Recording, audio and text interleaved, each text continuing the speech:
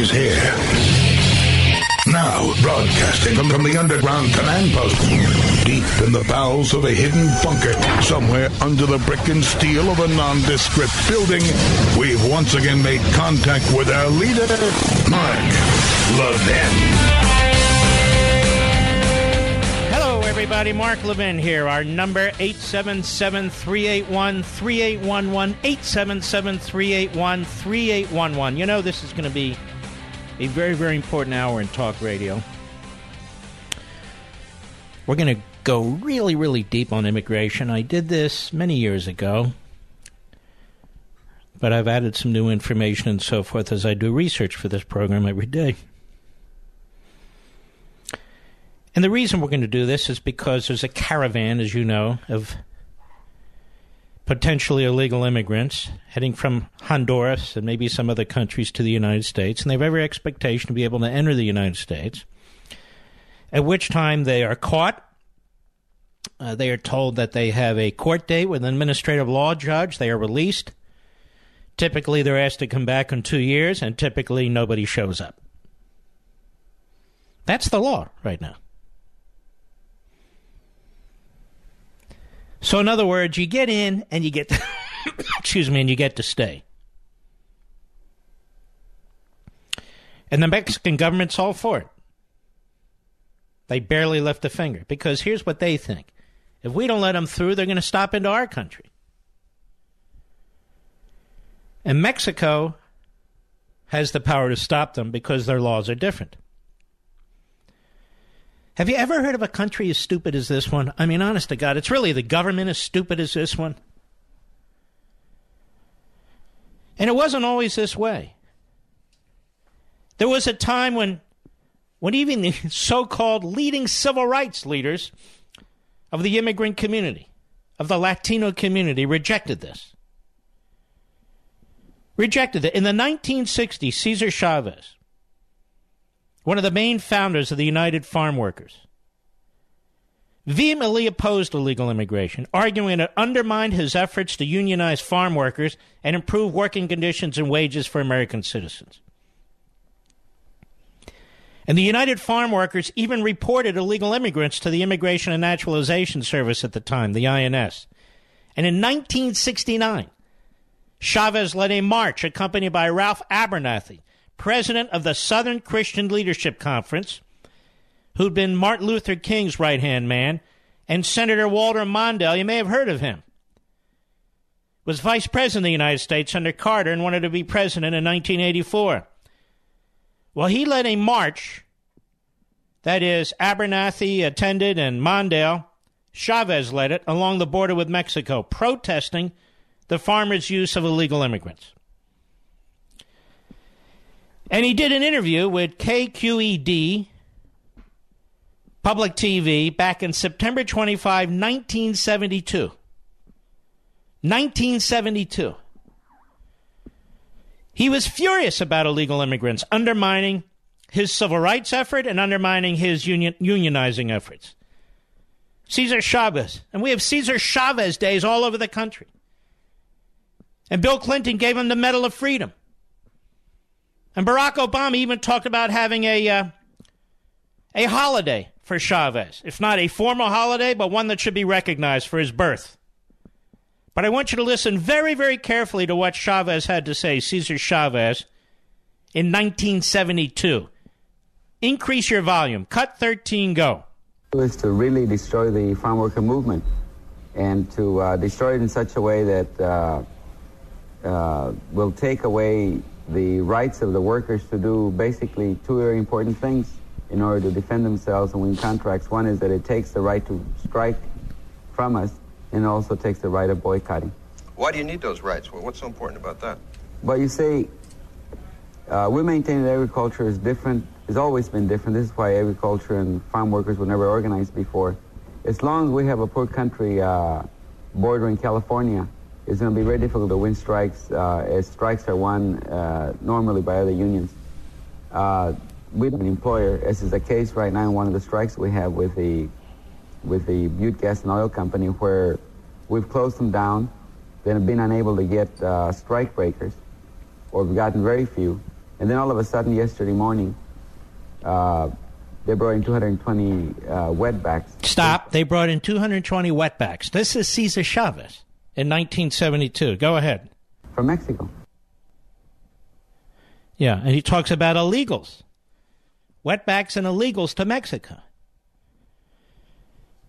Now, putting aside those derogatory terms, he, Abernathy, Mondale, that is the union movement, the Democrats, the civil rights movement, viewed the importation of illegal aliens into this country as completely hostile to their workers, to the people they claim to represent, and to the Democrat Party.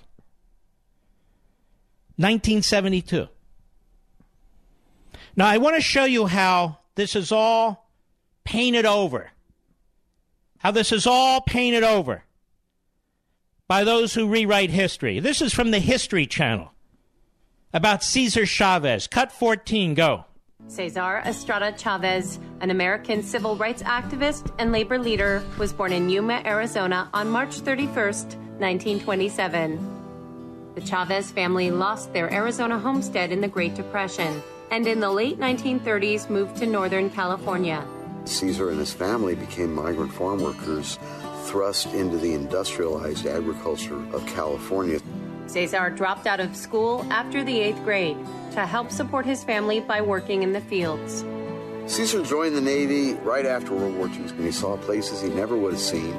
So it did open his eyes up to the world very much. After the Navy, Chavez returned to the fields and became a grassroots organizer for a Latino civil rights group.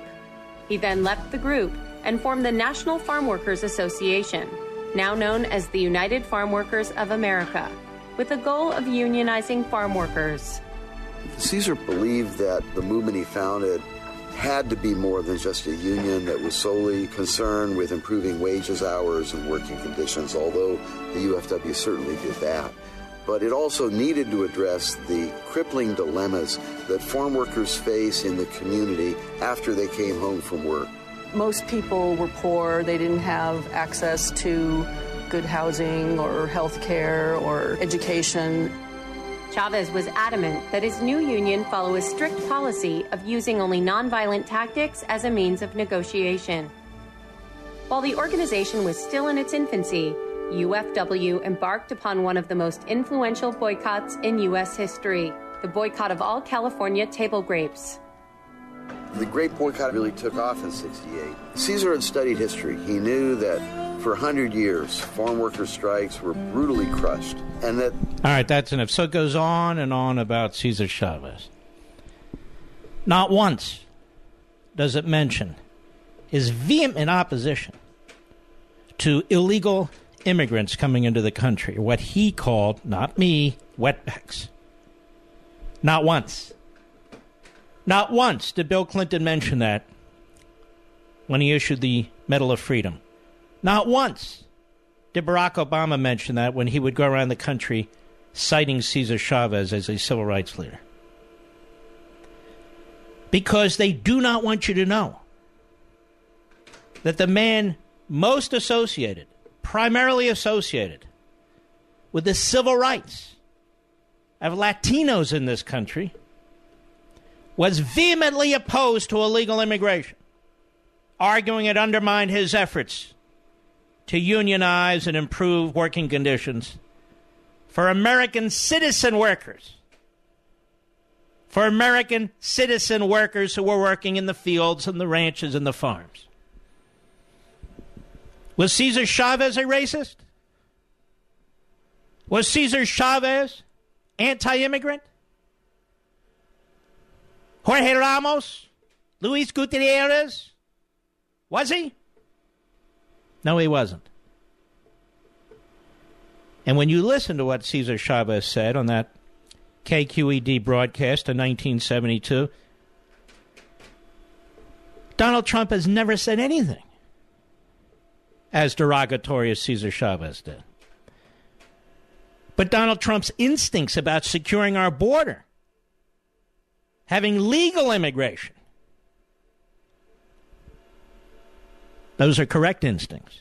I strongly disagree with him in handing out, or he was, almost 2 million citizenship cards in effect. Now, when we come back, this is very important, I think. I want to tell you about President Dwight Eisenhower.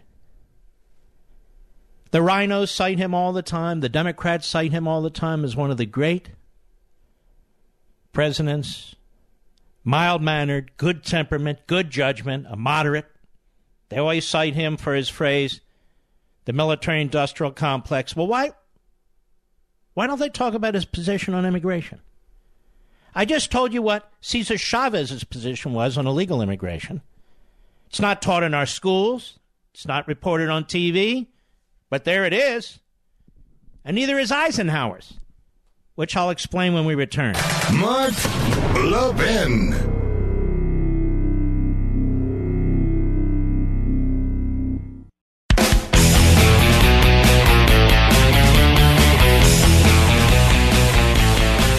By the way, those of you who watched Life, Liberty, and Levin last night, 10 p.m. Sundays, Eastern Time, you saw a tremendous guest in former Attorney General Ed Meese from the Reagan administration. He was absolutely outstanding.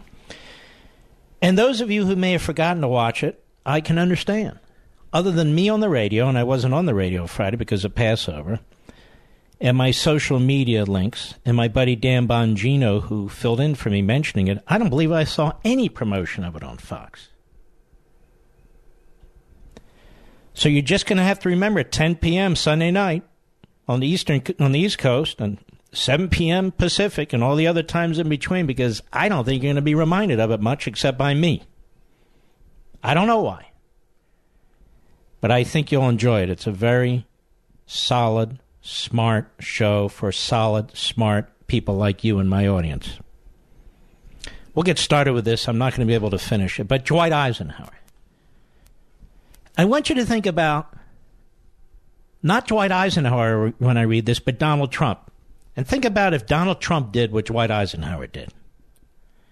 And Dwight Eisenhower is considered a great president. As I said, a moderate Republican, very temperate, got along with Democrats. The media liked him.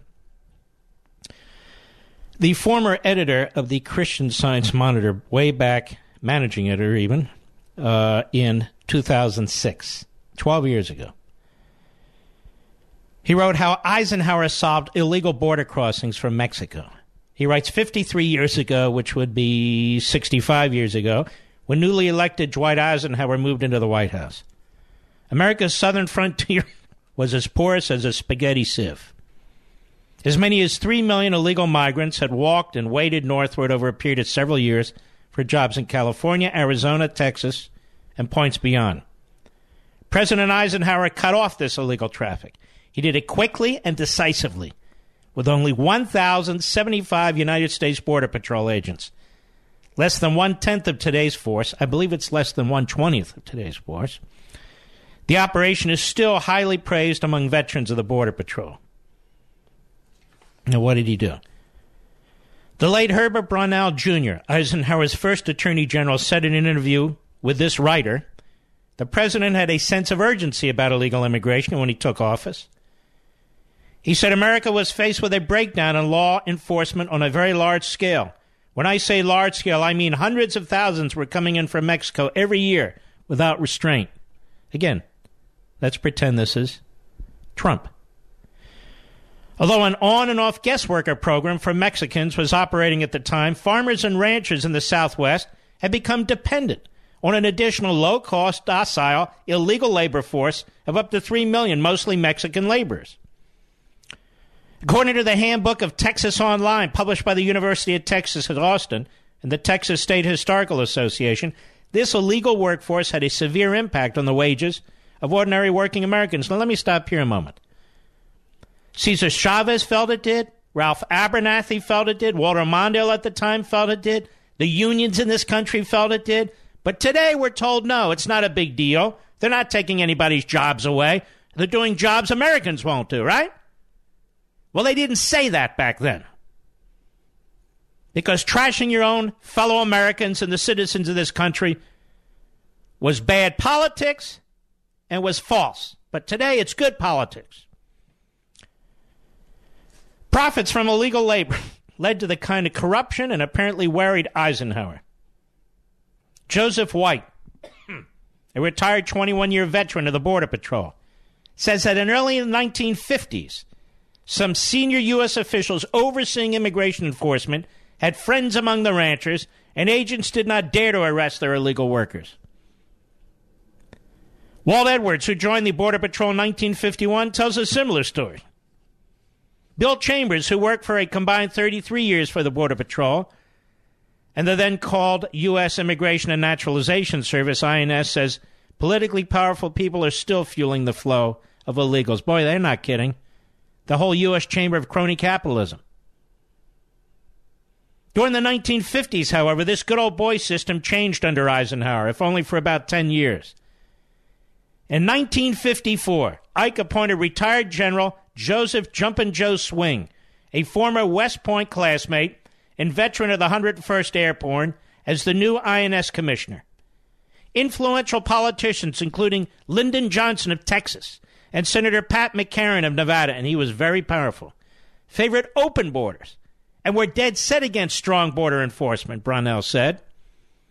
But General Swing's close connections to the president shielded him and the Border Patrol from meddling by powerful political and corporate interests.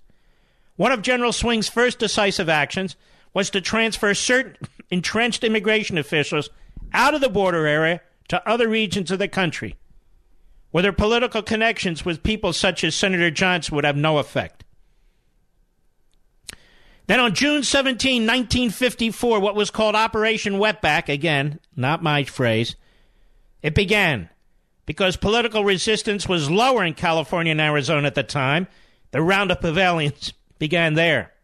Some 750 agents swept northward through agriculture areas with a goal of 1,000 apprehensions a day. And by the end of July, over 50,000 aliens were caught in 2 states. Another 488,000, fearing arrest, fled the country on their own. By mid-July, the crackdown extended northward into Utah, Nevada, and Idaho, and eastward to Texas. By September, 80,000 had been taken into custody in Texas, and an estimated 500,000 to 700,000 illegals had left the Lone Star State on their own. I'm not done. I'll be right back.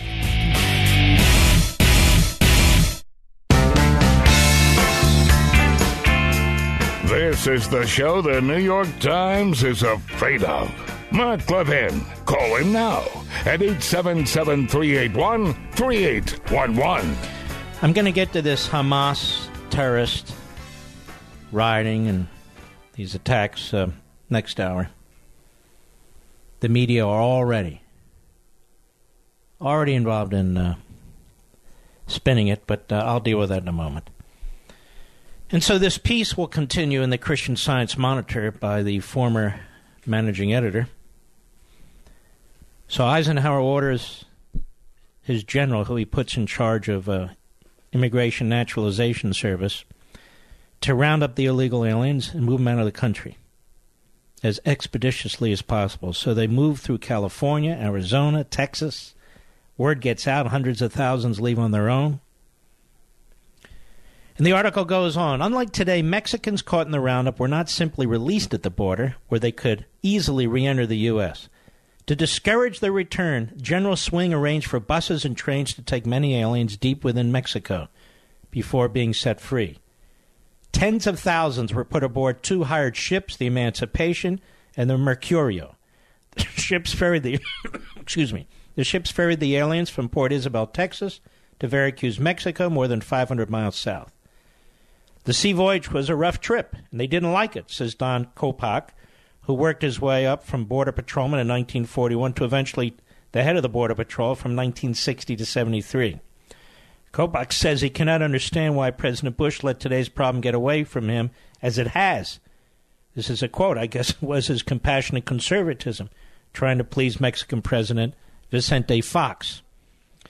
There are now said to be 12 million to 20 million illegal aliens in the U.S. Now, this piece is 12 years old.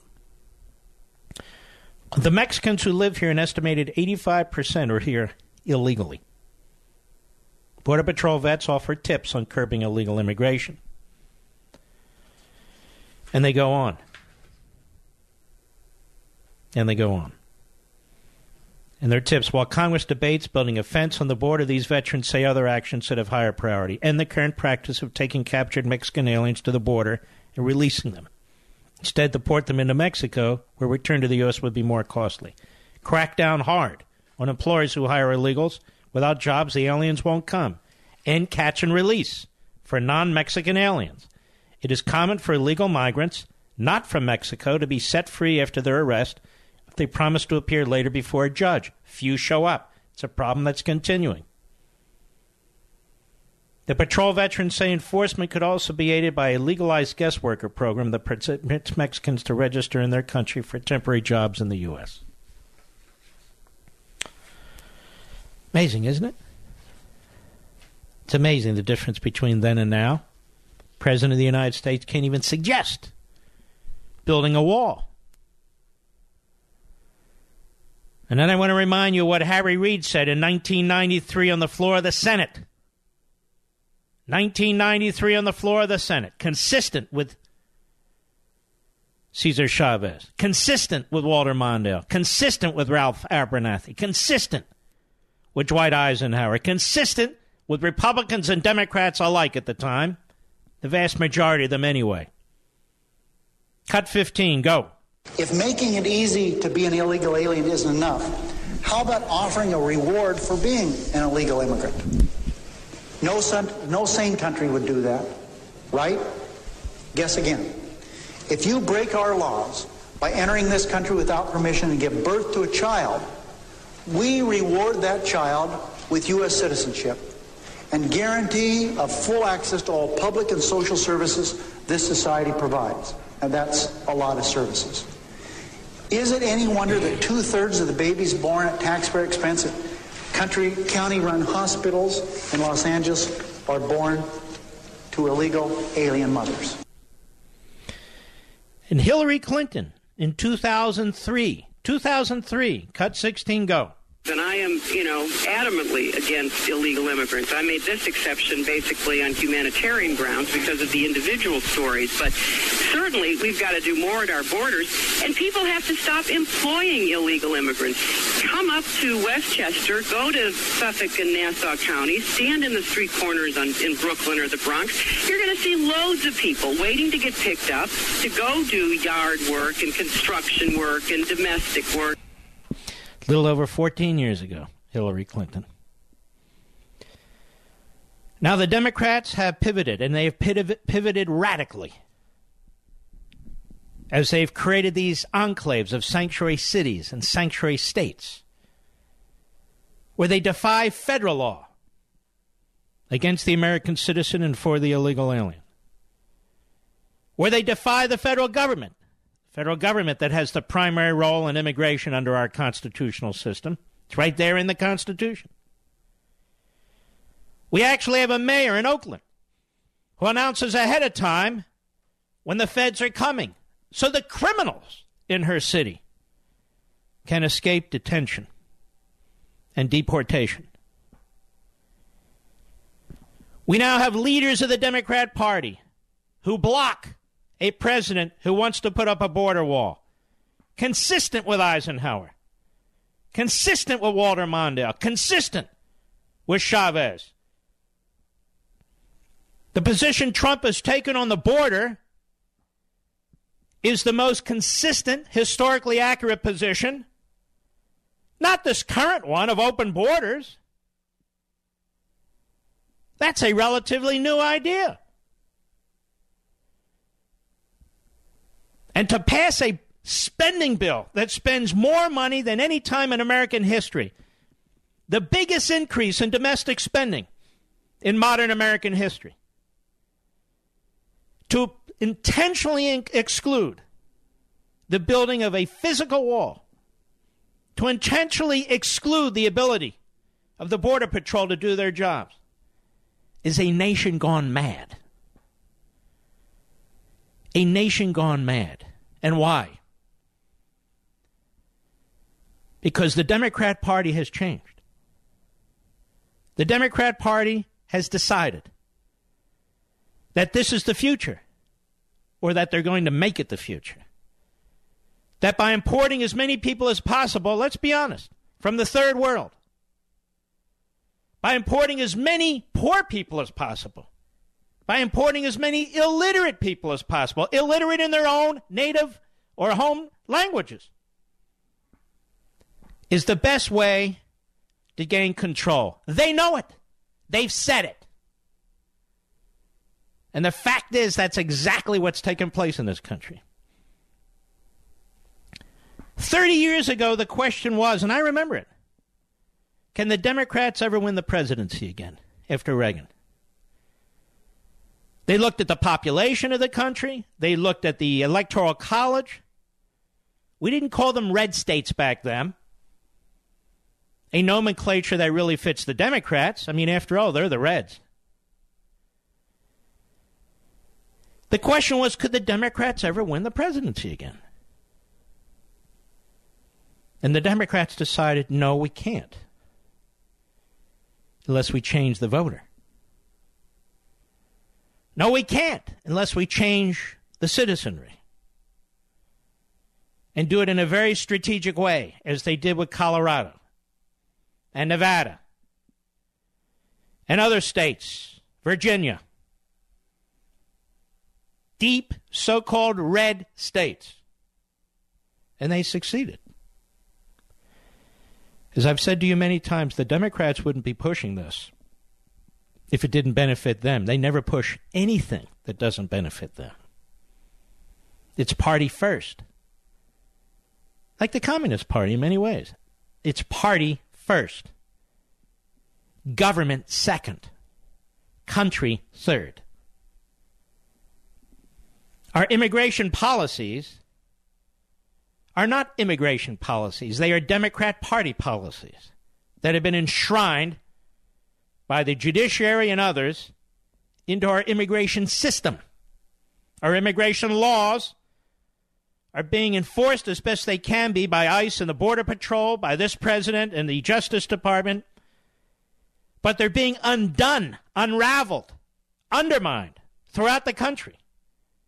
Not by Republicans, by Democrats, by Democrat mayors, Democrat city councils, Democrat legislatures, Democrat governors. Lawlessness, absolute lawlessness. Not for the good of the country, not for the good of the men and women who are in this country now, legally, who are working the farms and the fields and so forth and so on. As Cesar Chavez pointed out, as Mondale pointed out, as Abernathy pointed out, and all the rest. They don't matter to the modern Democrat Party. Oh, yes. They wear that as a fig leaf. But this party is about power and holding on to power and exercising power and draining resources out of the private sector and running it through its party into the government where it can then hand largesse. In many ways, the Democrat Party on the national scene is like a Democrat Party in a big city, where they hand out grants and contracts at the federal level to left-wing organizations and community groups and advocacy groups and all the rest who support the Democrat Party. More and more, that's what we become. Immigration. The purpose of immigration today is to empower the Democrat Party. And the damn fools at the U.S. Chamber of Crony Capitalism, damn fools like Lindsey Graham and the rest, they figure they'll get some benefit out of it. Graham wants to be ahead of the parade. The moron doesn't understand he's being trampled by the parade. U.S. Chamber of Crony Capitalism. Just remember, so many in corporate America have no principles. They would use the government to destroy their competition any day of the week. Those aren't capitalists. Those are crony capitalists. And they've all gotten together, not necessarily officially, but to push the same agenda. And the only people who oppose this are the American people. And because we oppose this, we are racists. We're xenophobes. There's something wrong with us. I know this because Charles Barkley just said so. There's something wrong with us. Yet you and I, we're not trying to protect white people any more than Cesar Chavez was trying to protect white people. He was trying to protect his people. Any more than Ralph Abernathy was trying to protect white people. He was trying to protect his people. Any more than Walter Mondale was trying to protect white people. He was trying to protect his union members and supporters. You and me, we just know what's good for the country, regardless of race, regardless of religion, regardless of any of it. America cannot sustain this. It's either we get back to law and order, or we let the Democrat Party destroy the country. Now we have a caravan moving up from Honduras. What a spectacle. And they wouldn't be moving up from Honduras if they didn't think most of them could get into this country. And most of them may well. And the Democrat Party wants them to. I'll be right back. Mark Levin.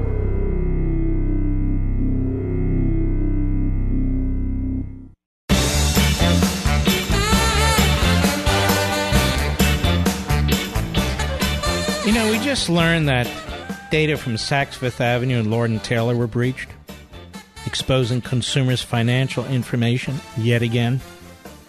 Facebook shared information on 50 million users. There have been breaches at FedEx, Equifax, Aetna, Expedia. You know, nearly every week, personal information is compromised somewhere. So listen, if you go online or use credit cards, you're also very vulnerable. Now, I'm not taking chances. I'm covered by My ID Care. I have upgraded to My ID Care, and so is my family.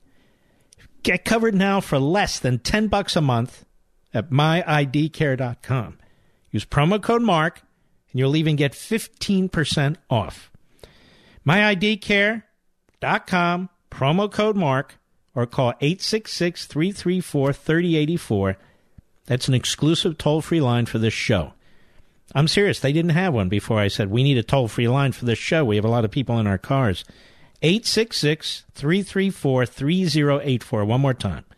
866-334-3084 or myidcare.com, promo code MARK. Now, My ID Care covers my family from 9 types of identity theft and provides a 100% identity recovery guarantee if a customer does fall victim. Or your money back. Now, you can't get this level of protection anywhere else. Trust who we trust. Trust who I trust. Learn more. Get 15% off myidcare.com, promo code MARK, or call 866-334-3084, 866-334-3084. All right, let us go to a disagreeable. Steve, Springfield, Missouri, the great KSGF, go.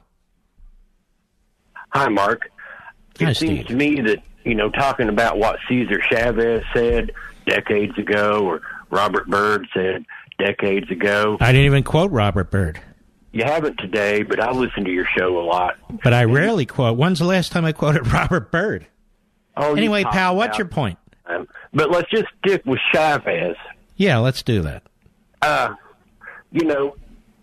What he said decades ago, 50, 60 years ago, is just a distraction from the fact that Republicans have ended up on the wrong 1972 is 45 years ago. But anyway, go ahead.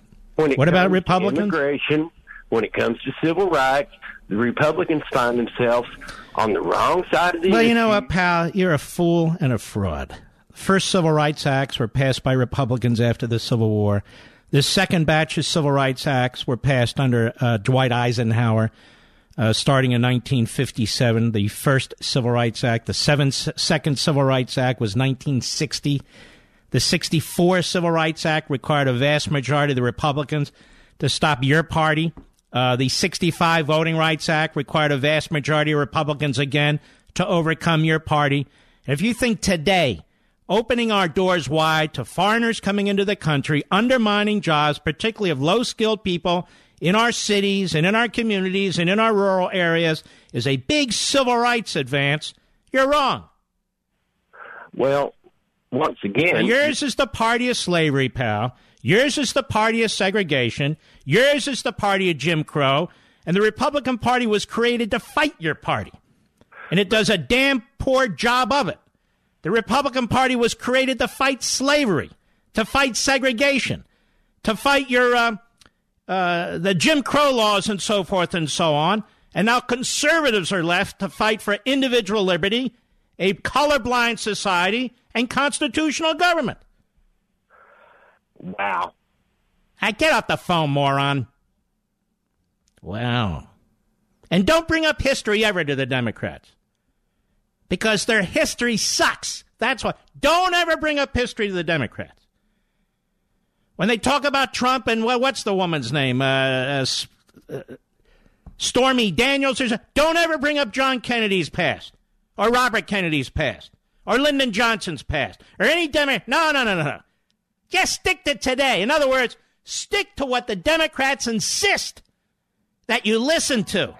Because they get to decide the reality in this country. Well, I don't buy it, and I'm never going to buy it. And history is what we stand on, ladies and gentlemen, because despite their best efforts to spin it and rewrite it, that's their history. Chavez's position, Abernathy's position, Mondale's position, yes, that's them. I'll be right back.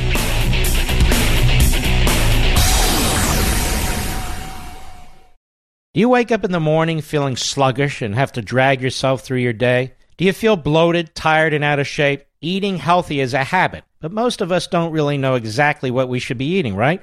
How much we should be eating, and how to properly prepare it. This is why I drink Field of Greens every morning before I start my day.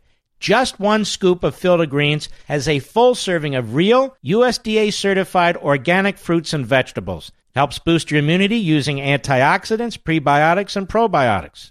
Now, this is real food, not some fake supplement lab powder. Just read the nutrition facts panel on the side. Go to BrickhouseLevin.com and get 15% off your first order with the offer code LEVIN. Now, you know you're not going to start cooking fresh fruits and vegetables, so let's not pretend. Just get 1 full cup of fruits and 1 full cup of vegetables every day with Field of Greens. Go to BrickhouseLevin.com, BrickhouseLevin.com, offer code LEVIN. He's here. Now, broadcasting from the underground command post, deep in the bowels of a hidden bunker, somewhere under the brick and steel of a nondescript building, we've once again made contact with our leader, Mark Levin. Hello, everybody. Mark Levin here. Our number, 877-381-3811, 877-381-3811. Don't be a knucklehead and call this show and tell me not to talk about the history of the Democrat Party. We'll talk about the history of the Democrat Party. We'll talk about the Democrat Party. We need to expose it each and every day. I just saw Karl Rove announce that the House has quite an agenda going, including voting on a balanced budget amendment. Now, ladies and gentlemen, if you fall for that one now after they just voted for the biggest spending bill in modern history, then I don't even know why you listen to this show. Why don't they just balance the budget? They don't have to vote for a balanced budget amendment. They run the damn House of Representatives, where all the spending bills come from, all the tax bills come from. They're going to pass or vote on. They're not even going to pass a balanced budget amendment? To what? Tell themselves to balance the budget? Is this a joke? Yes, it's a joke, and they're a joke. And if you have a primary going on in your town, you know what to do. Throw the bum out. And don't start contacting me, all you people running in primaries, like I should have 400 candidates on my radio show. It's not what we do here. A couple here and there who I happen to know and like, but no, we're not. This isn't a conga line experience here. Now, the media are truly disgusting. You already know that, but they're truly disgusting. Israel's minding its own business.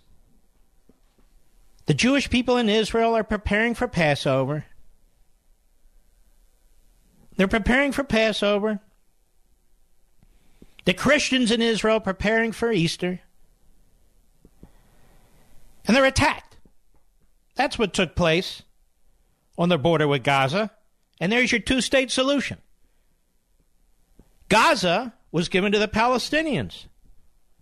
Okay, here, take this land, see what you do with it. What do they do with it?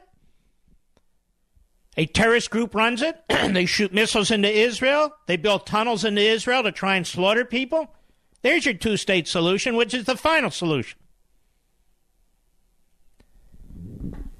So, you have these terrorist groups in Gaza now, including Hamas, but Islamic Jihad as well. So Hamas, as Noah Pollack points out at Free Beacon, Hamas, which is a terrorist group, sends more than 20,000 civilians to the border and intermixes them with their terrorist cells. And they try to infiltrate the Israeli side of the border. They try to put explosives on the Israeli side of the border. They attack IDF soldiers, Israeli soldiers. 18 are now dead. A majority of them members of Hamas and the Islamic Jihad. Now, you wouldn't know that watching TV tonight. You wouldn't know that watching Jake Tapper on CNN. You wouldn't know that on any of the cable shows, frankly. What you get are pictures of people who are shot in Gaza, the UN, the Europeans, the Arabs, all attacking the victims,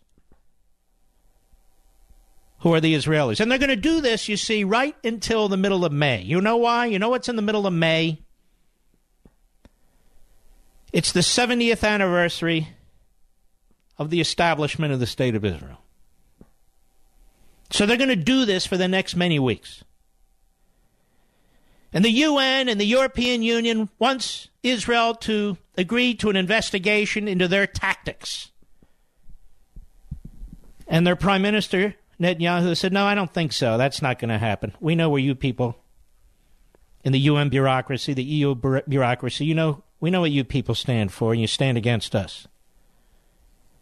And you stand against us. And so Israel's simply defending itself. Now, let me ask you a question. Do you think the Israelis would like to change? The countries on its borders with the countries on our borders? You think they'd like to have Canada as a neighbor? Or even Mexico, given all the problems even with Mexico? Instead of, say, Syria or Lebanon and so forth? Yeah, I think they would. Now, another interesting thing to keep in mind about this, you notice Hamas, Islamic Jihad, you notice where they don't protest. Egypt. Egypt is on their border. You want to know why they didn't send 20,000 citizens and a bunch of terrorist cells to do to Egypt what they did to Israel over the weekend? Because Egypt wouldn't give a second thought about using maximum military force against these so-called refugees. And by the way, unlike the Israelis, who truck in tons of food, tons of material, who have an electric power plant that provides electricity to the Gaza Strip, the Egyptians have cut off everything. Everything. All material, food, and so forth.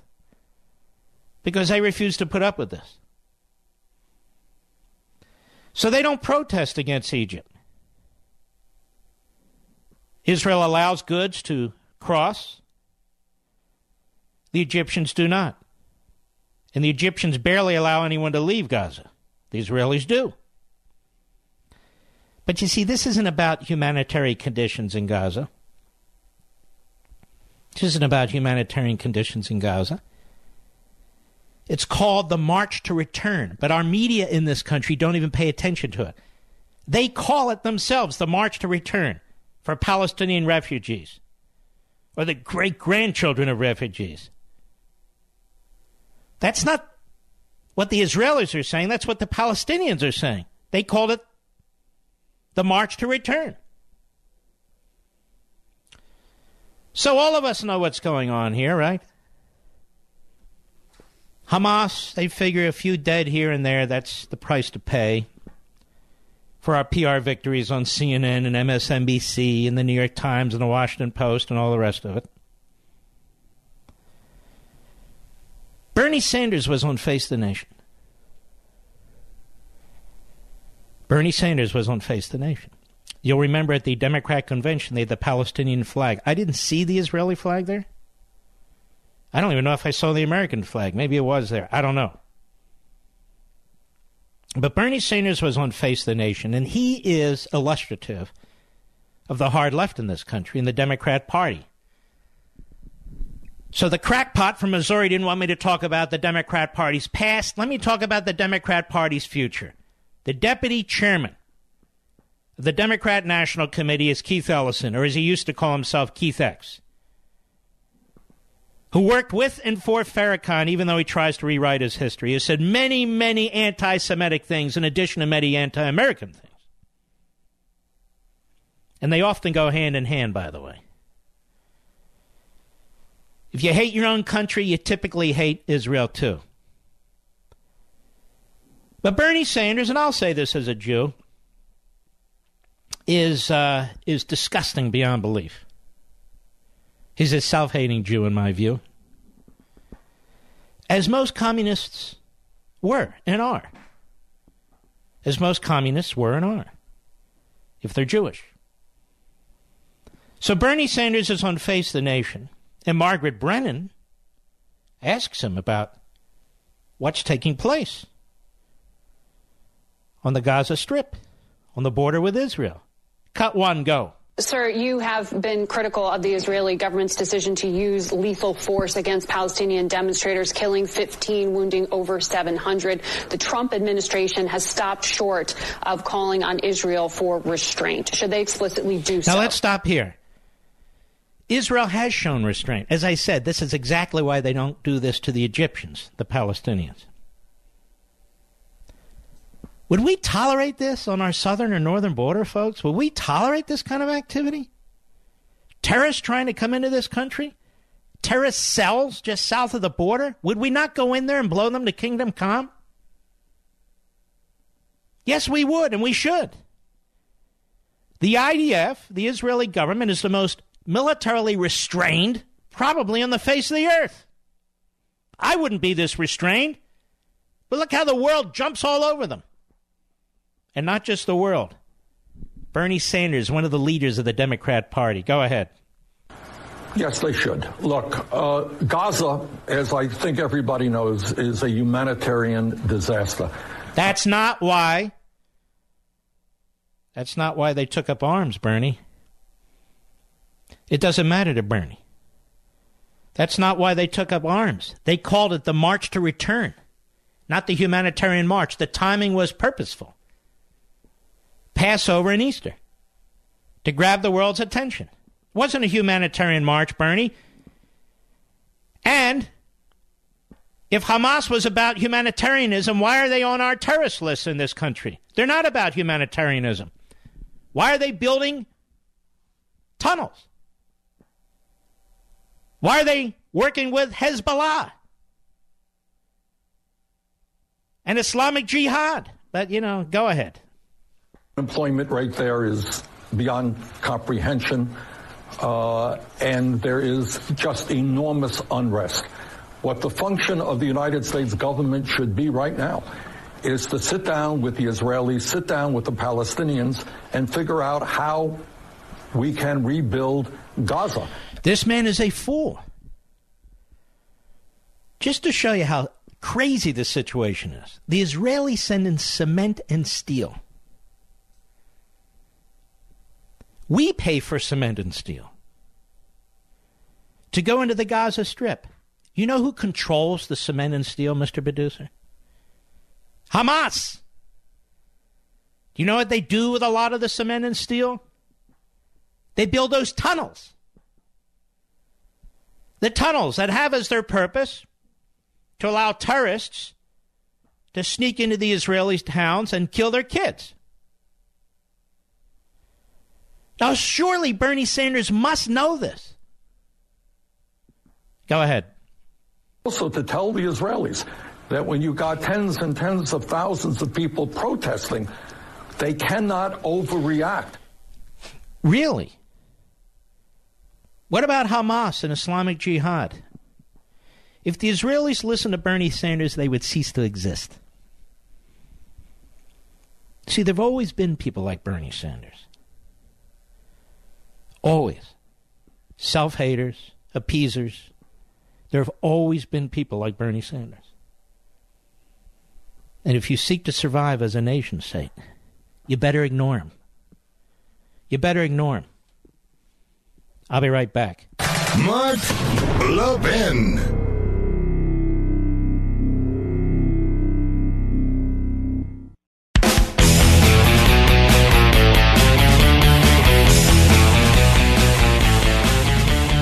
List of the companies that were advertising a Laura Ingraham show and then buckled under. I'm trying to see here. Johnson & Johnson, Liberty Mutual, Office Depot, Expedia, Nestle, Hulu. I think there's some others too. You know, I addressed this last week. I don't communicate with Laura Ingraham. I don't communicate with a lot of these folks. I really don't. This is a different kind of business. I have my friends, and then there are others. And as you know, I talked about this before. And my view of this is quite simple. I don't believe in leading boycotts. I don't believe in leading boycotts. I believe in speech as much as possible. But if people want to boycott, they're free to boycott. But you're free to boycott too. And maybe you should go online and see the list of businesses that have been influenced, not so much by this kid Hogg. He can't lead a boycott on his own, but by the left-wing groups funded by Soros, among others, Media Matters, Think Progress, I think, is another one, and so the usual suspects who get behind these boycotts to try and drive people out of business. These are old Soviet techniques. They say, well, this is pure democracy at work. Not really. Nobody's voting. Oh, yes, you're voting with your dollars. No, you're pressuring these companies. And many of these companies will buckle.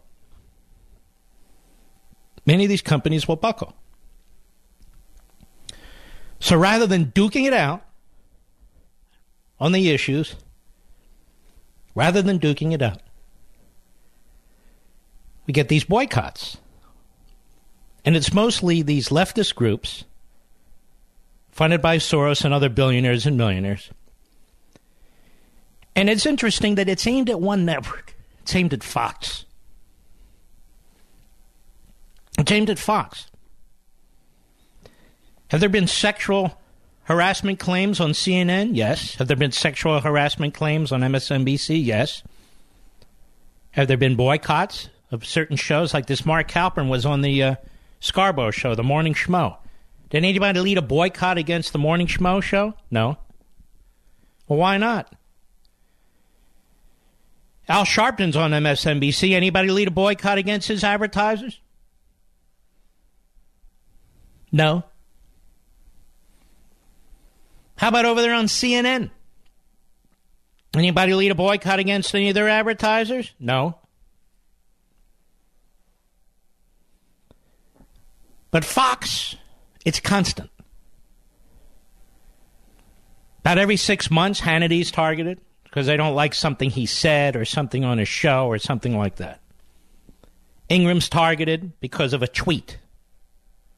Because of a tweet. Now, these Soviet tactics, if they think they're going to cause people to buckle under and all of a sudden go silent when it comes to the Bill of Rights and the Second Amendment, they're wrong. And I think there's a building fury out there on the right. I think there's a building fury among conservatives. People who are so pissed off at these kinds of bully tactics. I mean, ladies and gentlemen, we don't represent 2% of the population. Ronald Reagan said in 1976, we're the majority. Our values are the majority. Our beliefs are the majority. Our principles are the majority. Whether people show up to vote or not, it's a totally different question. And we don't have to act like cowards. And I think there is a building fury in this country. I really do. That these other television networks, these other cable shows, these organizations, these billionaires and millionaires, sleazy, operating in the shadows, that they're going to regret what they unleash one day. I'm not talking about violence. That's the left. I'm talking about a powerful political movement. I'll be back.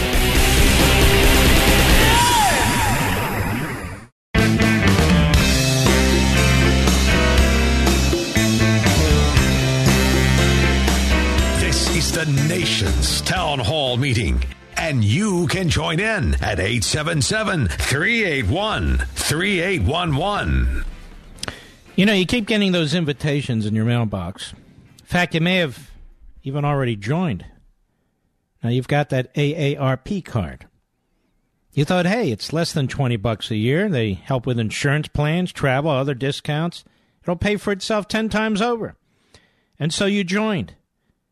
You joined a liberal lobbying group that spends your hard-earned dollars lobbying against what you believe in and stand for. That's why a decade ago, Dan Weber founded AMAC. AMAC is also less than $20 a year. AMAC also helps with insurance plans, travel, and other discounts. An AMAC card will also pay for itself 10 times over. But when you choose AMAC, your dollars go to support the ideas that you believe in, like protecting our borders, like sensible immigration laws, like getting rid of Obamacare, and more. AMAC gets its voice from you, the member. Over 1 million strong now. Join now. AMAC.us. That's AMAC.us. Chances are you're going to join an organization when you turn 50. Choose wisely. Join the one that represents you. Join AMAC today. That's AMAC.us. Great organization. All right, there's a lot on the table. Let's see who's out there, shall we? Dave, Chicago, Illinois, on the Mark Levin app. How are you, Dave? Mark, it's great to talk to you. Thank you, sir. I am your student, a long-time listener, first-time caller. Thank you. I am getting out of communist state of Chicago soon. You're getting what now? I couldn't hear. Getting out of the communist state of Chicago. You mean Illinois or the city of Chicago? Yeah. Yeah, the whole 9 yards. Yeah, where are you going? On the road trucking. So you're going to be or are a trucker? Going to be. Okay. But what I wanted to say was, I've been a fighter all my life. I'm a white guy in Englewood, VA. I've been preaching your constitutional class. Sir, I'm having difficulty following you, Mr. Call Screener. Take his number and we'll call him back tomorrow, okay? I'm not really following this. Let's go to Gail, Malvern, Pennsylvania, the great WNTP. Go. Hello, Mark. Yes, It's always a pleasure listening to you. I'm such a long-time listener. Thank you. And you were talking about Israel, and it's infuriating to me how the Democrat Party and many actually Jewish Democrats are very pro-Palestinian and anti-Israel. And I think we need to thank God that President Trump is working closely with Israel now, because not only can we help Israel, but the state of our weaponry is in many ways not as advanced as Israel. And it's my understanding that they are helping us with various weaponry. Well, let me just say this. Trump is not only a better American than Bernie Sanders, he's a better Jew than Bernie Sanders. So let's state that. That's number one. Number two, our fellow Jews who are in the Democrat Party have some soul searching to do right now.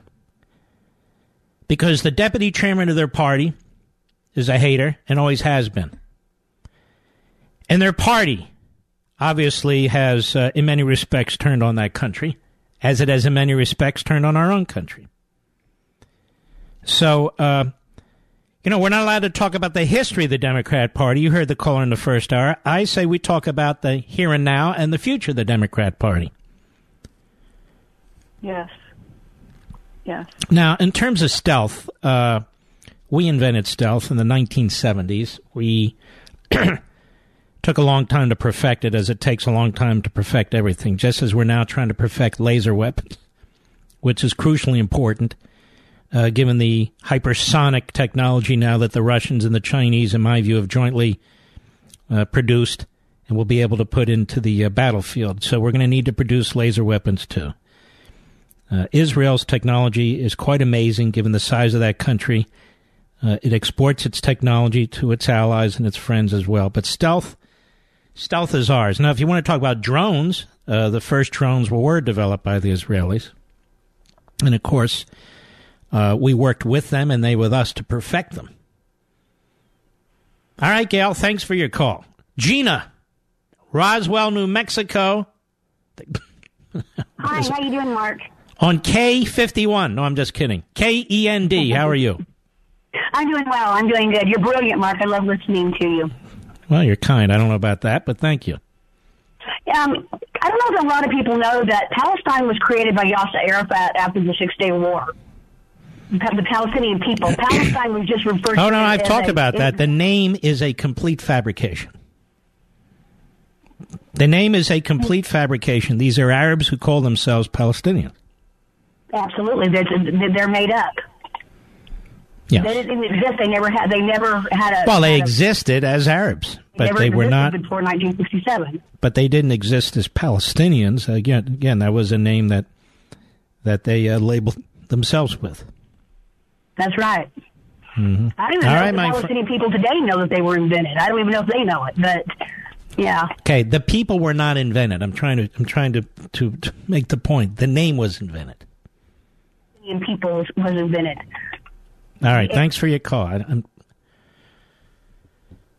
Deborah, Winston-Salem, North Carolina, Sirius Satellite, go. Hi, Mark. I just wanted to say that I had an idea for illegal aliens.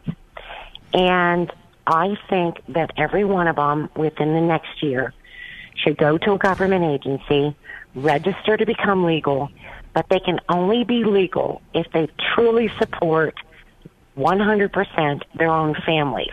They can't get any subsidies from the government, and then they register to be legal.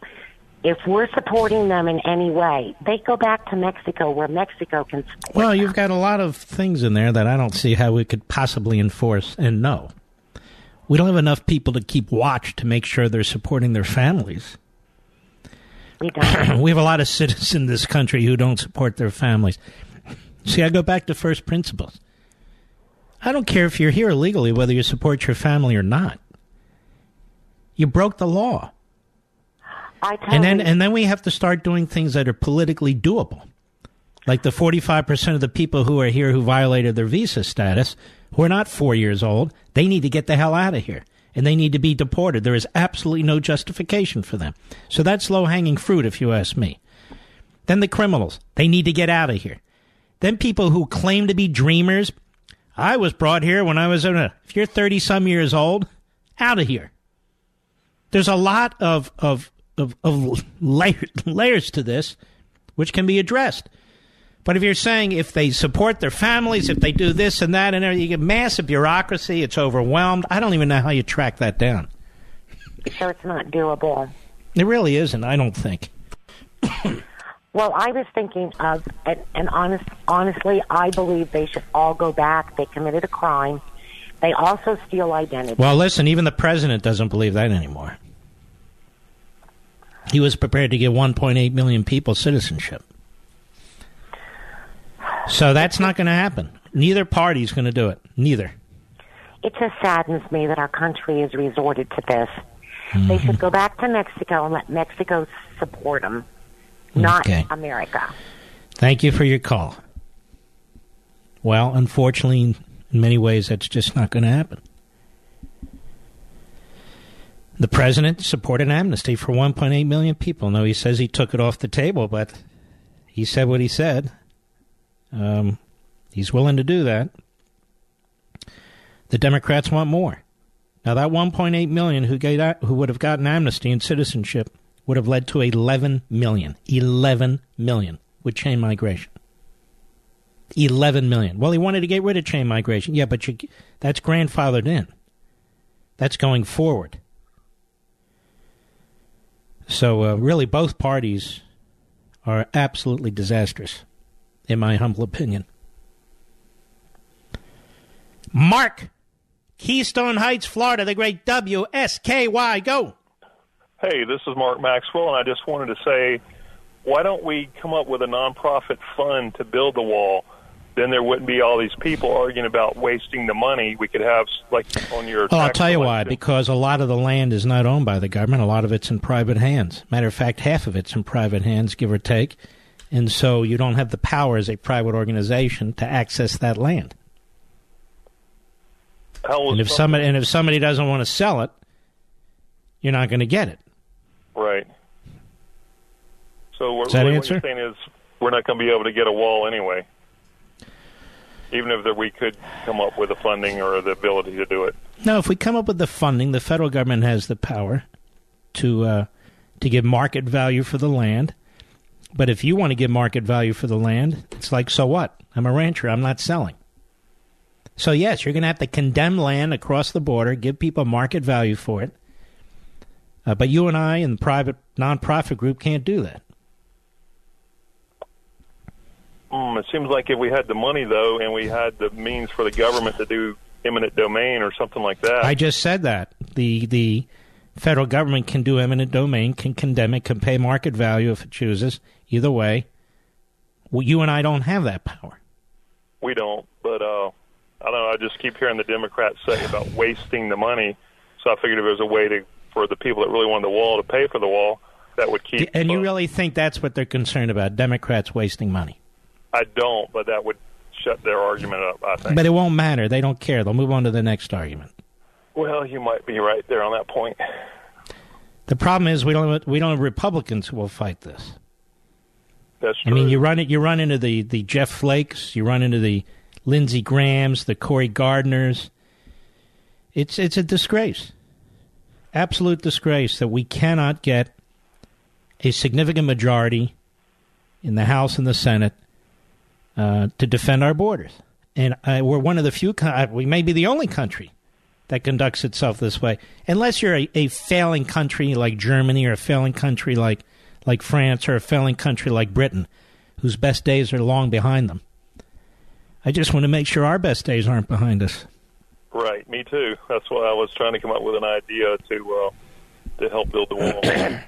All right, my friend. Appreciate your call. Very thoughtful.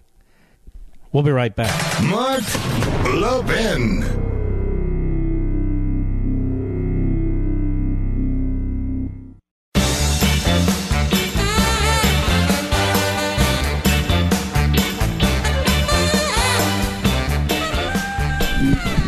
Hillsdale College is educating millions of Americans on freedom and the Constitution, economics, history, and other areas through their free online courses. Many of you have taken one.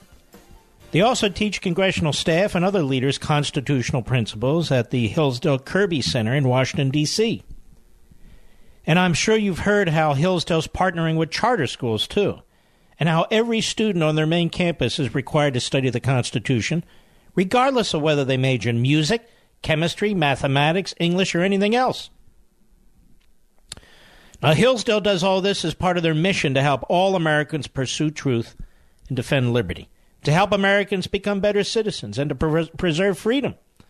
Now they're sending a copy of the Constitution and Declaration to every middle and high public school principal in America, along with an offer to provide free copies for every student.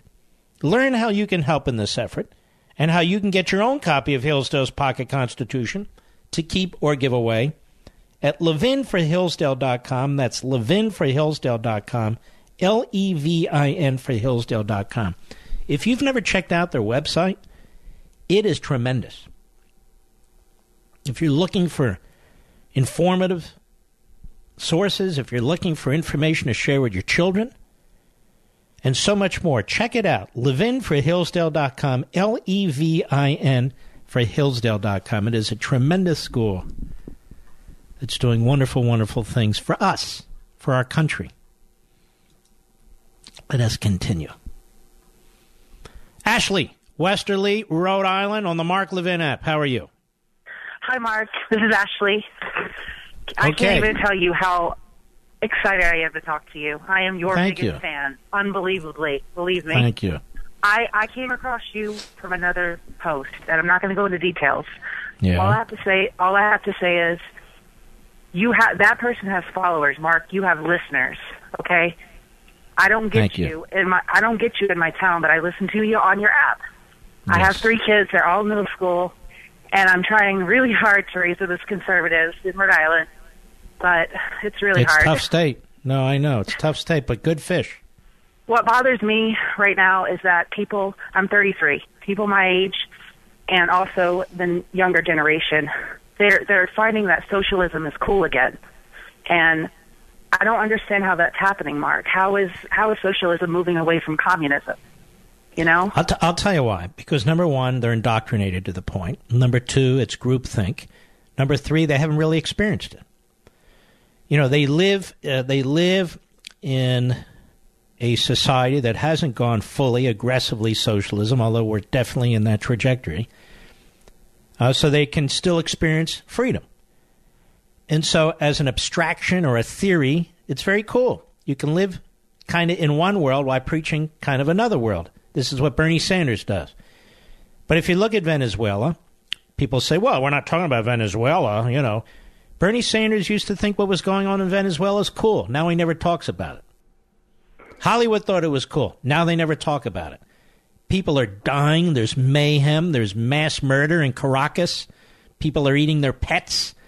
People are walking around the streets with baseball clubs and sticks, just looking for anything they can. Squirrels, rabbits, whatever, snakes. You've got gangs roaming. This was a civilized, prospering society, Venezuela was. And so if these kids live there for about a month, they get the point. But it's quite a different thing to live in America and promote and embrace an abstraction or a theory of this utopian notion of socialism or communism, when in fact that theory is bleak and destructive. Yeah, Mark, my kids know nothing about Trump. I'm teaching them about the conservative values, but they came home saying, I hate Trump, and I don't even know where they got it from, because we don't watch the news in my house because of the propaganda. We listen to the radio. Well, one of two places. They got it from a teacher or they got it from other students. It's become this thing. There's no rhyme or reason or rationality to it. And I just want to thank you so much for educating me every single day. When you're not on the air, I get sad. Like, I look forward to hearing you. When I'm cooking my supper for the kids, I look forward to hearing you every day. And I just want to say thank you and never stop, because you're, like, awesome. I'm sorry. Well, aren't you sweet? You're very kind. That sounds unintelligent, but you really are. So that's not to me. Say. All right, listen, Ashley, don't hang up. We're going to send Ashley, Mr. Producer, do we have any of our kids' books there? Send her a bunch of them for her kids. All right, Ashley, thanks very much. You take care of yourself. Let us go to Jane. We have a lot of women callers tonight. In Asheville, North Carolina, XM Satellite. Go. thank you for taking my call, sir. You are the most knowledgeable person on Talk Radio, bar none. Right. Thank you. One of the problems that I think we are avoiding in this country regarding immigration, what about the people who've done it the right way? People are paying thousands and thousands of dollars to become legal. How is it fair for them? You're so right, Jane. You're so right. It is unjust. Nobody seems to care about them, do they? Thank you for your call, Jane. I'll be right back.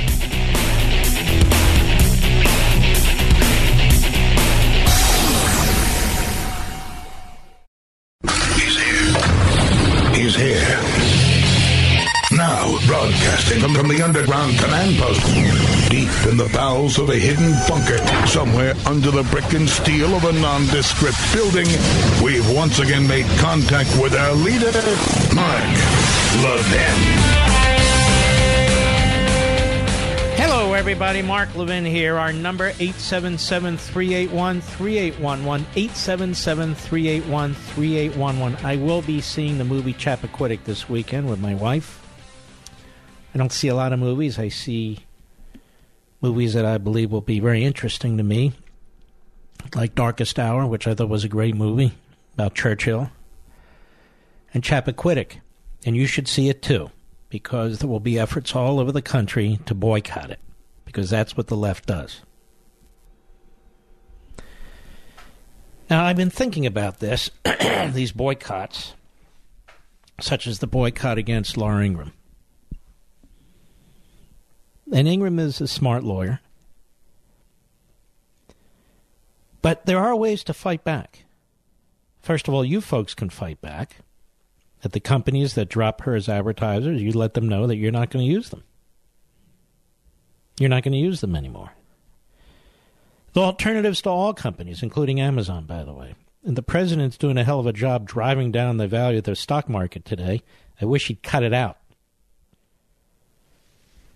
There's nothing wrong with Amazon. All of you use Amazon. All of you like Amazon. There's nothing wrong with Amazon. There's a lot of problems in this country and a lot of problems in this world. That's not one of them. It's not one of them. I've used Amazon twice today. And I'll keep using it. Just as the left wants to control the internet. Keep the government out of the internet. Keep the government out of Amazon. We'll do just fine. But these boycotts. When my buddy Sean was being boycotted, and I said it publicly, you should consider bringing a major lawsuit. What you have here really is an effort by these nonprofit organizations, these political front groups, these surrogates of the left, supported by billionaires and millionaire donors, to put people out of business. To put people out of business. Not to engage in debate. And there are tort claims for that. There are tort claims for that. If your goal is to put somebody out of business, there's a phrase, and you can look it up, the tortious interference with our business practices.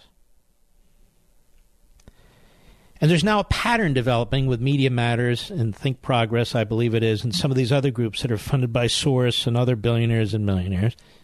There's now a pattern taking place where it's obvious that they have as their objective to interfere with the business activity of a cable network, to interfere with the business activity of a talk show host, and so forth. And when you bring a civil suit like that, you get to conduct depositions. You get document discoveries. You get to look at donor lists. You get to look at texts, emails. And so I've said many times, anybody tries this with me, that's exactly what I'm going to do. And I think that's what other hosts and other media platforms should seriously consider. That this is not really about speech, but it's actually anti-speech.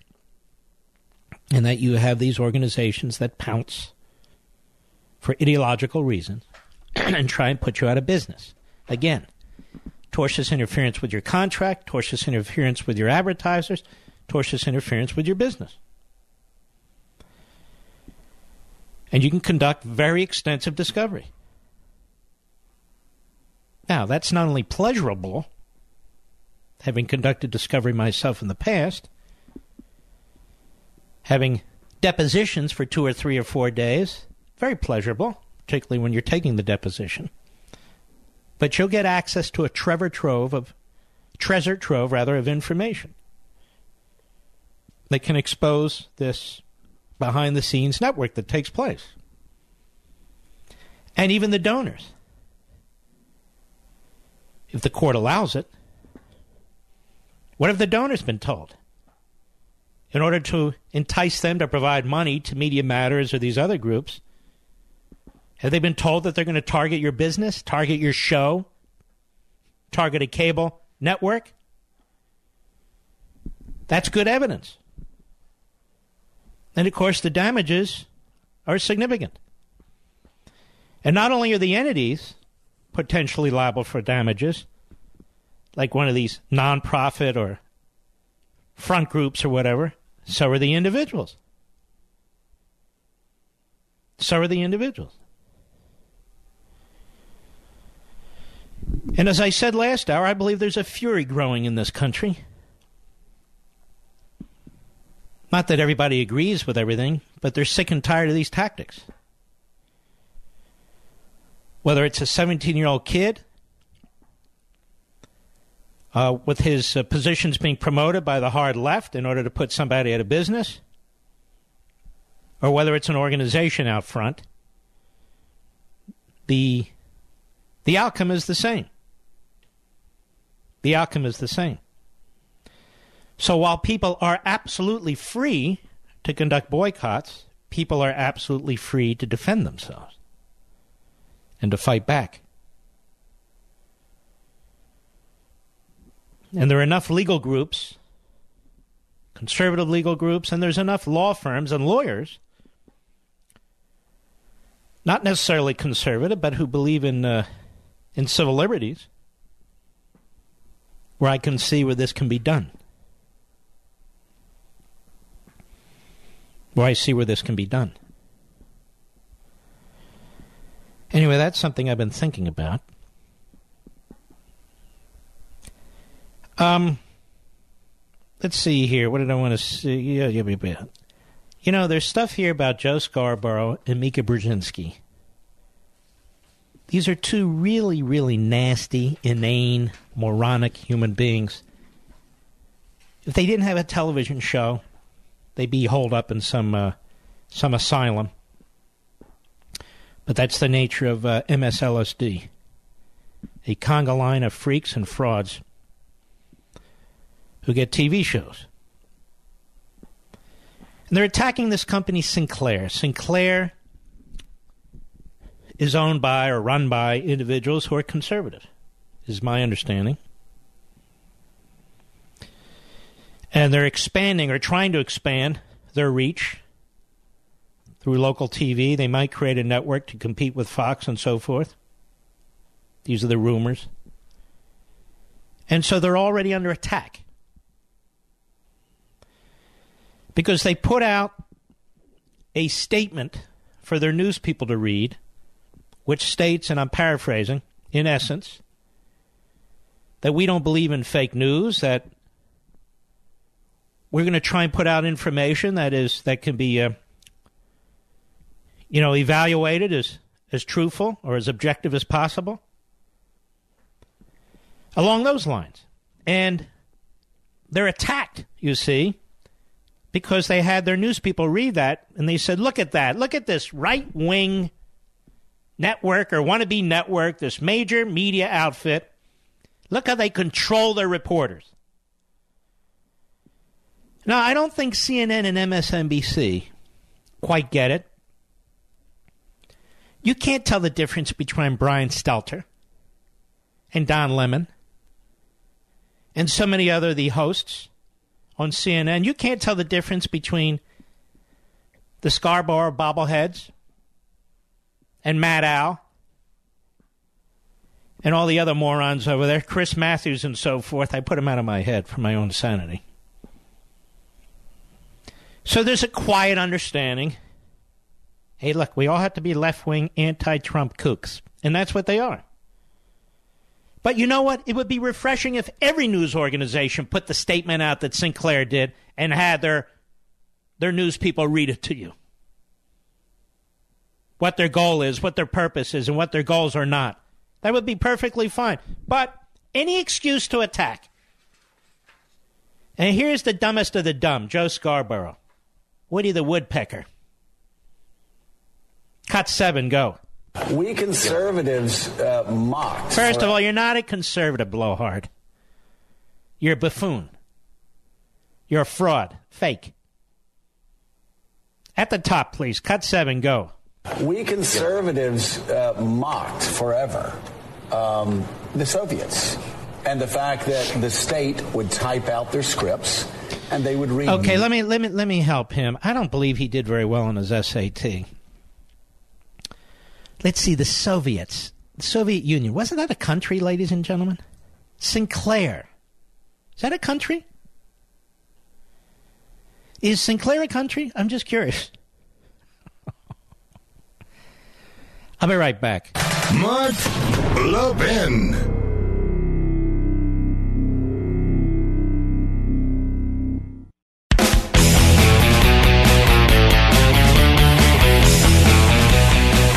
You know, folks, there was a long piece in National Review Online on March 13th, and they reposted it, and I read it, and I thought it was fantastic, by a gentleman by the name of Michael Duran, who I've had on the show before, but who I met over the weekend. He's an absolutely terrific guy.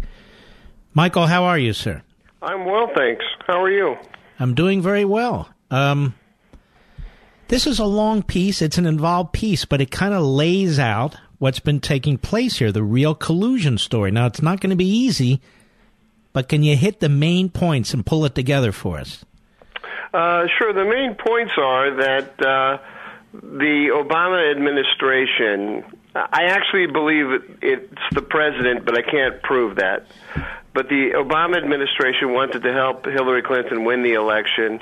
And so John Brennan, the former director of the CIA, pushed Comey, the director of the FBI, to open an investigation of the Trump campaign during the campaign based on the information from the Steele dossier. And the reason Brennan wanted Comey to do this was to leak the information to the media so that the story that Trump was under investigation by the FBI would get out in order to influence the election. So a lot of the story, one of the reasons that the piece is so long is that I had to piece together a lot of the evidence. It's quite a convoluted story because they wanted to leak it, through intermediaries without being seen. So the direct fingerprints of the FBI are kind of hard to find, but enough information has come out through these congressional investigations to see it clearly if you have an open mind.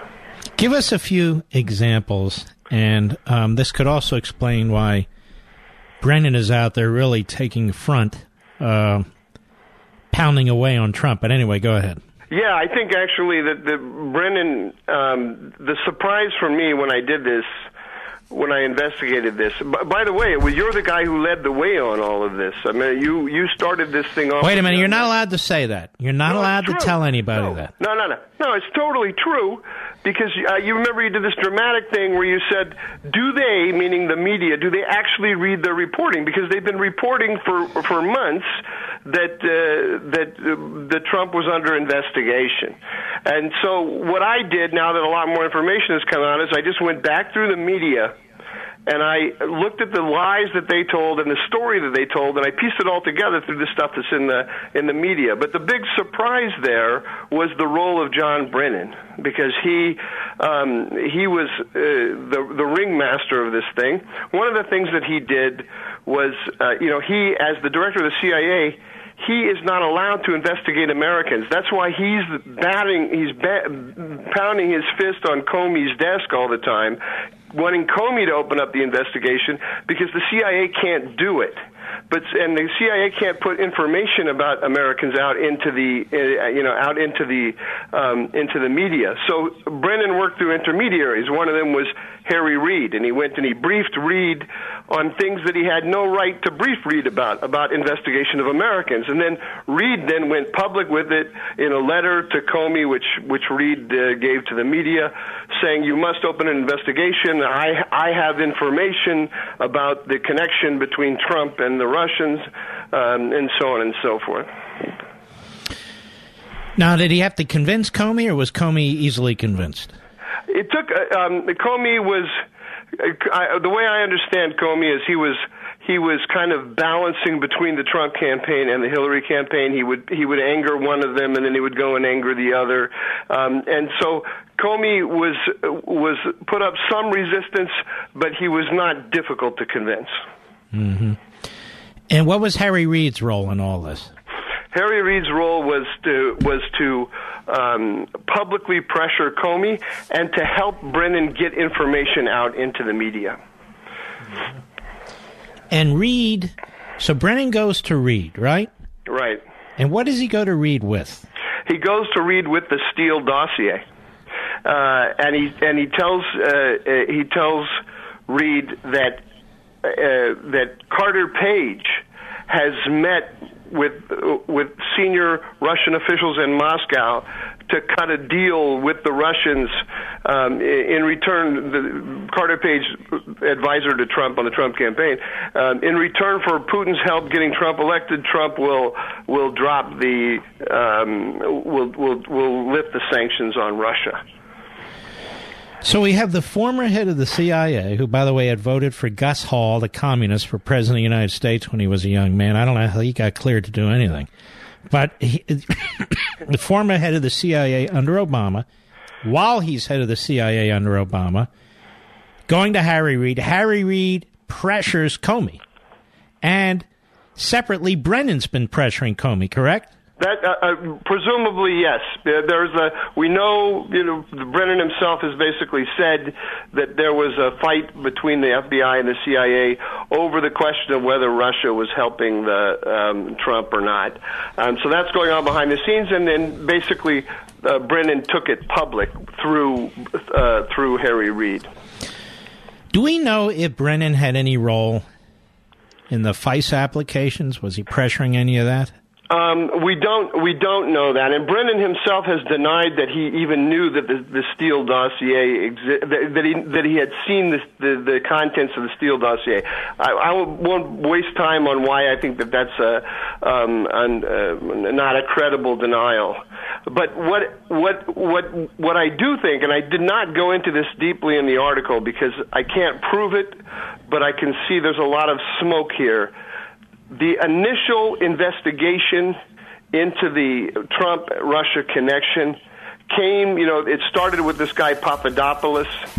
That information came into our system through the CIA. And then the CIA, Brennan took it, placed it on Comey's desk and said, open this investigation. Can I hold you over the break? I have a few more questions related to this. All right, I'm talking to Michael Doran, who is a terrific writer, thinker, and we'll be right back.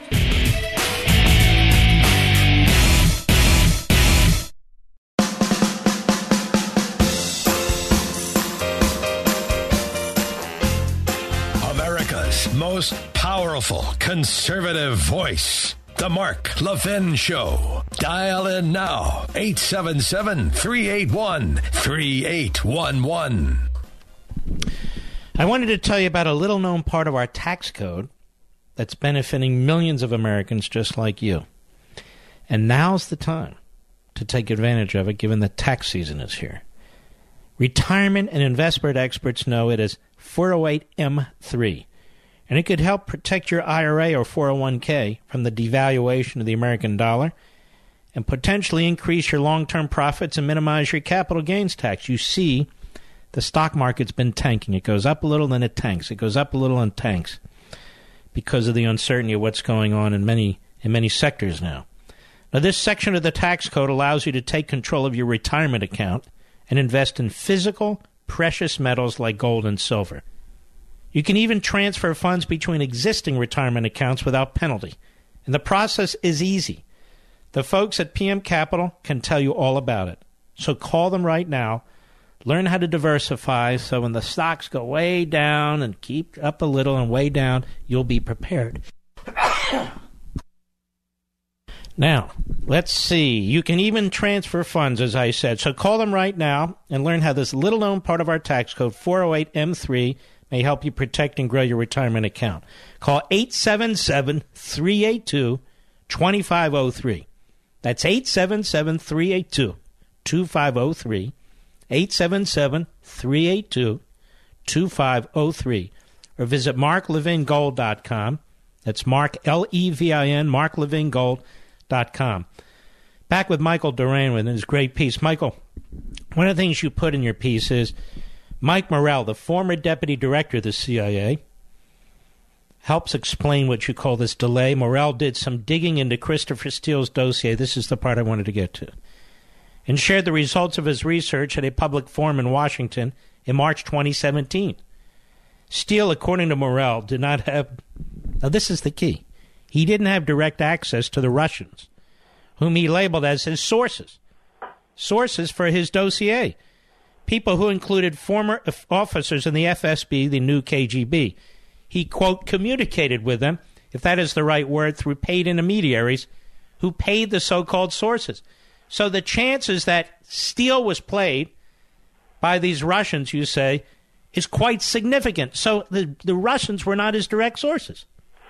No, it's exactly right. I mean, as a reliable, accurate source of information about what's happening at the highest levels of the Russian government, Steele's dossier is absolute junk, and that comes from Mike Morell, who was a staunch Hillary supporter. Mm-hmm. So we should immediately just discard any idea that there's any serious information in here. The only interesting questions are, is this disinformation coming from the Russians designed to create tension in our own system?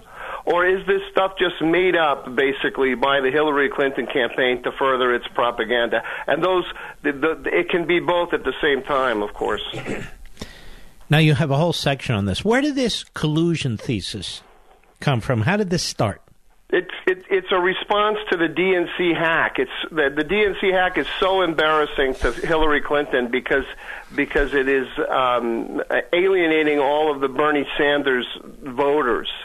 And so they need to come up with a way to deflect attention from the picture of Hillary Clinton that comes out of those DNC emails.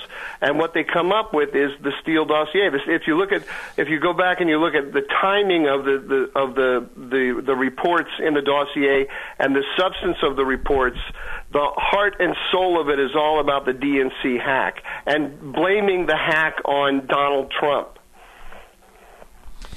And yet, look how this thing took off. So they had to more than plant the seed. They had to promote it, right? They had to promote it. They had to put a face on it. I mean, the funny thing, it would be ludicrous if we hadn't spent over a year hearing about this nonsense as if it's serious, is that what the Steele dossier says about the DNC hack is that it is the brainchild of Carter Page. Jeez. Carter Page the Steele dossier has Carter Page in mild-mannered Carter Page. So you look at this guy on TV and you can see in 1 second, this is not a guy who is running international criminal conspiracies, who's an intermediary for Donald Trump in Moscow and so on and so forth. It's ludicrous. I want to ask you something, Mike, and you don't have to agree with me. When I started putting these articles together last March, Right. And said, and started putting them together. I could see these leaks were intended to hurt Trump's campaign, then his transition, then his presidency. And that's what the purpose of the leaks were. And then I said, wait a minute. That may be what they're trying to do. But we have espionage going on here. Look at this. They're leaking about a FISA court. They're leaking about this. No, I didn't know about Carter Page and everything, but I was putting together what they were leaking to try and hurt Trump. And I made a different argument than the leakers, which was there's domestic espionage going on here. Based on what? And the kickback, the pushback was so aggressive and so ubiquitous. I even said to my wife, I hit something here. I hit a nerve because otherwise they would just blow this off. You did. You did, and we still don't know the extent of it, Mark. It's huge. This is much bigger than Watergate. I didn't play up the domestic espionage angle because that's the one that everyone has been hitting on the most. Mm-hmm. What I wanted to show was the fact that one of the reasons that they wanted the investigation was in order to leak the existence of the information to the media. But I don't mean to downplay the domestic espionage element at all. It's there and it's important, and we have not gotten to the bottom of it. I mean, we have CIA men who are involved on the domestic side because they're meeting with Reid in the case of Brennan, trying to push the FBI. That, to me, is incredible. And, you know, Brennan's been in front of these committees a few times, and they've really never nailed him to the wall, have they? No, they haven't, and they can't because they don't have subpoena authority. And I'll tell you where I think we still haven't even begun to look into this thing deeply, and that the number one is the Papadopoulos stuff coming out of London. How did information about Papadopoulos get into the American system? And who were the people abroad who were reporting? You know, it's the Australian ambassador to London. By the Five Eyes agreement, the British, the Five Eyes being the British, the Americans, the Aussies, and the Canadians, and also New Zealand as well, though they don't really participate in it much anymore. We share intelligence among us as if we're one country. And according to that agreement, the Five Eyes countries cannot spy on American citizens. We don't spy on the British don't spy on us. So in order to get the Papadopoulos information into the American system, into the CIA, which could then use it to activate the FBI, they had to work, again, through intermediaries, people that are sort of in the intelligence world but not. And once people start digging into that, they're going to see it's a very ugly story. So what you're thinking, at least the beginning of your thesis, the outline is this. It's not as they explained it, that the guy was in a bar and was popping off. It's something that was planted, perhaps. You know, that's what I think needs to be investigated. I'm a little hesitant to start coming out with big theories about it because I just don't know. What I can tell you is it stinks to high heaven. I worked in the White House in the George W. Bush administration, and there are Washington, D.C. is full of foreign spies. You're bumping up against foreign spies all the time. The FBI knows this. It knows who they are a lot of the time, right? I'm talking about the story, the Papadopoulos story. The Papadopoulos story is that he bumped into some Russian spies. He didn't actually collude with them. If he did, then Mueller would have indicted him for that. Right? But he bumped into them. And we're saying that on the basis of the fact that he had some interaction, which appears to have been unwitting interaction with a spy, they opened up an investigation into the Trump campaign. It's nonsensical. American officials bump into foreign spies all the time, and the FBI doesn't open up investigations on the basis of that. And that's apparently what Mueller's doing with this guy, Gates, the deputy campaign manager. Nobody's saying there was collusion or anything of the sort, but it's leaked to CNN that he spoke to or met with a spy. So exactly, and first of all, also this is also very suspicious. I mean, it doesn't pass the smell test. But Mueller is simply continuing a process that was established under completely fraudulent basis, in my opinion. All right, Michael Doran, we much appreciate it. Anything else going on in your life that we should know about? All I want to do is just, if you don't mind, I just want to say the title of the article, which is The Real Collusion Story on National Review Online. The real collusion story, and it's worth reading all of it because we only covered like 10% of it. All right, Michael Duran, much appreciated. You take care of yourself. Thank you very much. All right. It's really a hell of a piece. It's like 14,000 words, 15,000 words, so you need to be patient. But let me tell you, it reads like a spy story, and you heard. He doesn't deal in conjecture or anything of that sort. He tries to deal in facts. In facts and put the pieces together. So it's a very important piece, and I posted it on my Facebook and Twitter sites, Mark Levin Show Facebook, Mark Levin Show Twitter. We'll be right back. Mark Levin.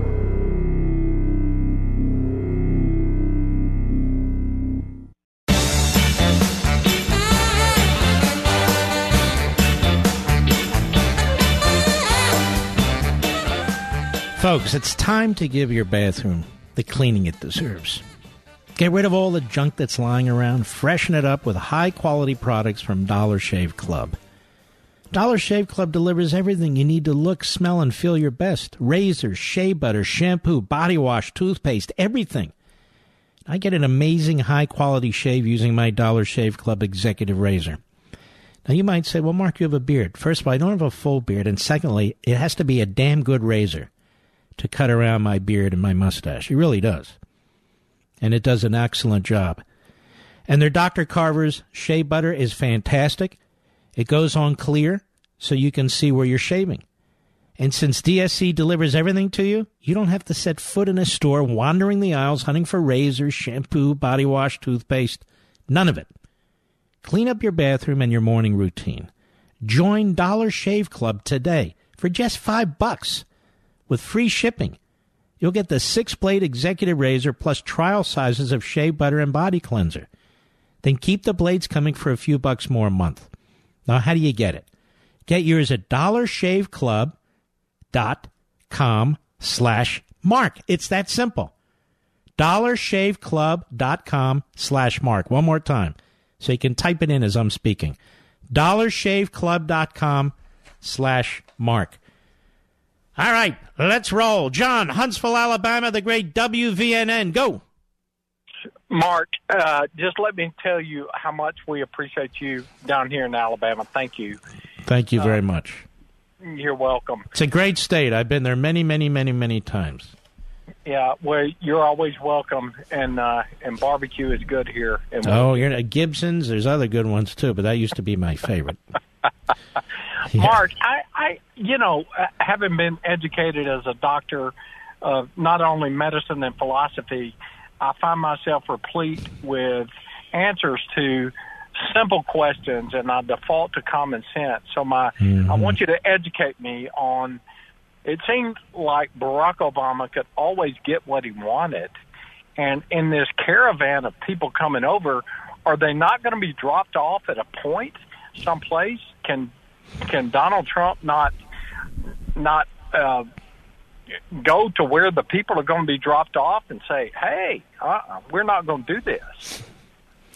We're going to stop this caravan of people in a kind way. I'm sure he's looking at every option he has. I'm sure he's asked the lawyers to look at every option they have.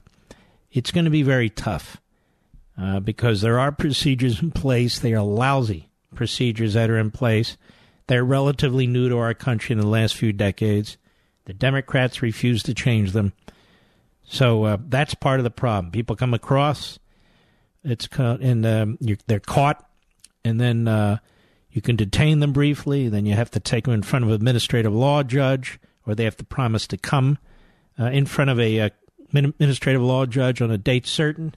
It could take up to 2 years, and many of them just disappear. Right. It's a disgrace. As you described earlier, that's a really flawed system. Well, what kind of country does this to itself? No, it doesn't, and I think it's especially cruel to the people coming. I think we've got better hands in place to manage these people in a kind way, but yet we have laws. They just can't come here. Yeah, well, they do. And we have a party in place that not only lets them come here, but gives them sanctuary. And it's just quite a mess when you have lawlessness, and that's what we have. All right, my friend, I much appreciate your call and all the folks in Alabama. All right, let's see here. JD, Las Vegas, Nevada, on the great KDON, KDWN, go. Thank you, sir. It's such a pleasure to listen to you on any of your points. All your immigration suggestions are profound and should be followed by the president. I want to also tell you that I had the pleasure of meeting Larry Arnn last week here in Las Vegas at a seminar that he had with a good friend of mine, the young Eagle Scout Noah, and his dad. Noah reads all your books, and I think Noah's called the program. He's a good kid. He's talked to you a couple of times. Yeah, I remember Noah. Yep. He's going on to BYU, and he's going to be a scholar. And all right. We need a couple of more kids like him. Maybe he's in tune with Barry Goldwater, and he's in tune with Everett Dirksen types. All right, let's roll, baby. Go ahead. We get a few more of those guys. Yep. So you met Larry Arnn. How'd it go? First of all, this is the second time they've been out here. Everything is precision, right on time. He comes out exactly at 7 o'clock. He speaks, and he has such a dry sense of humor, as you probably well know. Mm-hmm. He mentioned your Federalist Papers in Washington that you donated, but his sense of humor and how he talks about meeting with the education members that are running our education department and asking them questions, have you ever taught? And the answer is no. And he just ridicules so many education theories that are out there. But anyhow, it was a great event, and he has such a dry sense of humor, and he loves you. All right, and I love him. He's terrific. Thank you, J.D. We appreciate it. Mara, Aurora, Illinois, the great WLS. Go. Hey, Marco. Great to talk to you. I would like to know if we legally would be able to start a GoFundMe page for the American citizens to donate funds to build the wall. We pay for it anyway with tax dollars. No, I mean, we can do it, but like I told a prior caller, how would we get eminent domain over private property to build a wall when only government can do that? The government will still do it. We'll just donate the funds to the federal government. That's all. Well, but if we donate the funds to the federal government, they can spend it on anything they want. We can't tell them what to spend it on. Maybe not. I thought it was a creative way. I mean, tax dollars. It's creative, but it won't work. Yeah. Okay, thanks. All right, Mara. Oh, well. Don't mean to upset people. Well, some people I do. Gary, Green Bay, Wisconsin, the great WTAQ. Quickly, roll. Mark, you have answered my birthday wish. I turn 54 tomorrow. I appreciate you taking my call. Happy birthday, brother. Is reallocating you better get this guy's number, ladies and gentlemen, my call screener and producer, because we got to go. And it's his birthday. So don't forget, we need to call Gary back. We salute our armed forces, police officers, firefighters, and emergency personnel, and you, the American people. Thank you. Check out Levin TV tonight. I know you're going to like it. I know you will. And I'll see you tomorrow. God bless.